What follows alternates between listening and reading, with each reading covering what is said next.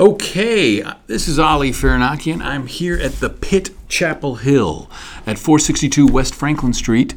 The Pit, THEPIT-chapelhill.com. I'm here talking to Nate Stoddard, one of our instructors and performers here, to get a sense of where he hails from, his background in improvisation, his philosophies, his thoughts about improv, and what you might find in his class. So, Nate, thank you for finding out about doing this podcast literally 15 minutes ago and doing it. Thank you, Ali. This is awesome. So why don't we start with you just telling me where you hail from, how you got into improv? Absolutely. So I grew up in western Massachusetts in a town called Amherst. And I was in middle school when I discovered improv. And improv saved an awkward teenager because it gave me such an outlet, and it was so much fun, and it was just what I wanted to do with the rest of my life. I knew immediately. I knew so well that I auditioned for a college troupe when I was still in high school, and I ended up performing with a bunch of college kids while I was in high school, so that was really cool. And I stayed to go to UMass Amherst because of it. So I went to UMass Amherst, and I studied improv sort of unofficially there with that group for 4 years, and by the time... in the middle of it, I actually was sick of the town that I grew up in, so I went to England and started getting a classical education in acting and physical theater. And then I moved to New York to do stand-up comedy and continue in physical theater. And so when you come to my classes, you'll get a cross-section of lots of physicality and lots of theory of fun. I was in Chicago for a little bit, and I trained with Paul Sills, and he still is one of my biggest influencers in that all you need to be funny is right in front of you. And in all of my classes, that is the philosophy that I always try and take, that you and your scene partner are more than enough to do something cool and interesting and beautiful. And if you get to move around using your body while you're doing it, so much the better. You've been listening to I'm Here to Listen, a podcast where I talk to the different pitch instructors. So tell me, your little bit of your journey back to Chapel Hill. Sure. And one of the great things about, for me, starting a place like this in Chapel Hill is that other folks who end up in Chapel Hill are happy that, there's this theater, performance art space here for us.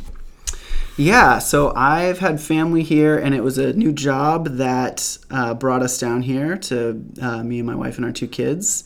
And I had known of the improv scene here in Chapel Hill before. I was living in Boston at Improv Boston, which was my home theater where I'd been performing for many years. And when we got here, we both were looking for, a place where we could support a community and do some teaching, do some performing, and kind of help a budding improv and comedy community continue to grow. And so the Pit has been the best place for that because it is a growing community and is ripe for being able to teach and learn. So you right now, you're teaching classes here, you're performing here, right? Yes. You're a pretty busy person. If someone's going to jump into your class, what are some of the things they might get? Some nuggets, some things to benefit from. Yeah. So I think like I said, I think the biggest nugget that I always try and lean on is my philosophy of improv is what you have is enough. That you don't need to add anything more than what your state of mind and what you already know and what you're already bringing, whatever that might be, to make some cool discoveries either in front of students or in front of an audience. And I think discovery is one of the most compelling things of improv because when you don't know what it is that you are about to say and you learn it as it's coming out of your mouth, that's the edge that we all try and live on, and that really makes for some of the coolest things, both to play in and to watch. And that is the training that I try to pass on to my students, that doing that is a muscle that you want to be able to flex, and you want to be able to flex it in all sorts of ways because the more you're able to do it, the better you get at it and the more experience you get. And so what you have is enough. That connecting with your scene partner is one of the best gifts that you can have, and really trying to push yourself to not even know what you're about to say or do, and discover what that is in the moment, and not be afraid of that. Very cool. And you mentioned Paul Sills, who's a giant in the world of, He was improvisation. He was the man. He was one of the founding fathers. Yeah, absolutely. And so from him and other instructors you've had throughout the years, what are some, teachable moments that they gave you? I think one of them was the idea that that freedom, the idea of freedom on stage and the idea of allowing yourself to say whatever kind of comes to your mind is something that you have to train in, that you have to sort of work at a little bit to sort of see what it is, but that you don't need much more than that you can sort of practice this muscle independently of anyone else, and that as you said before, getting out of your own way is all that you need to really do something cool on stage. The other thing is that the energy that you bring is so important.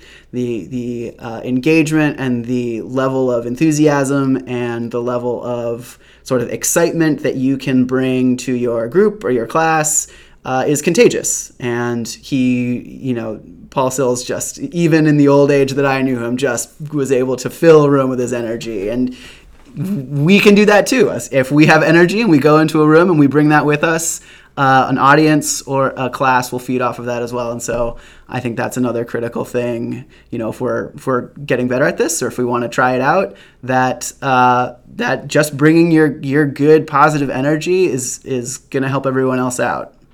Very cool. What's nice about the Pitt Chapel Hill right now is, we're keeping our class sizes to 12 and under.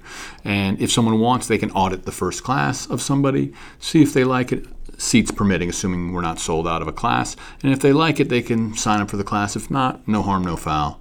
So hopefully people who have listened to this, they'll get a sense of you and say, maybe I'll take a class. So I thank you very much for teaching and performing here, and the fact that the path brought you down here as well, that you found us here. So I thank you, Mr. Stoddard, for your time and your service thus far. Thank you. Honor to be here. You've been listening to I'm Here to Listen, a podcast out of the Pitt Chapel Hill, 462 West Franklin Street. The website is thepit-nyc.com. Please check it out. Come by for shows Thursday, Friday, Saturday, and also, check out our free improv class once a week for people who've never taken a class here, and the option to pop into a class, sign up, and audit the very first class. And if you like it, you can sign up. If not, no worries. All right, have a wonderful evening. Sweet dreams and improv your life.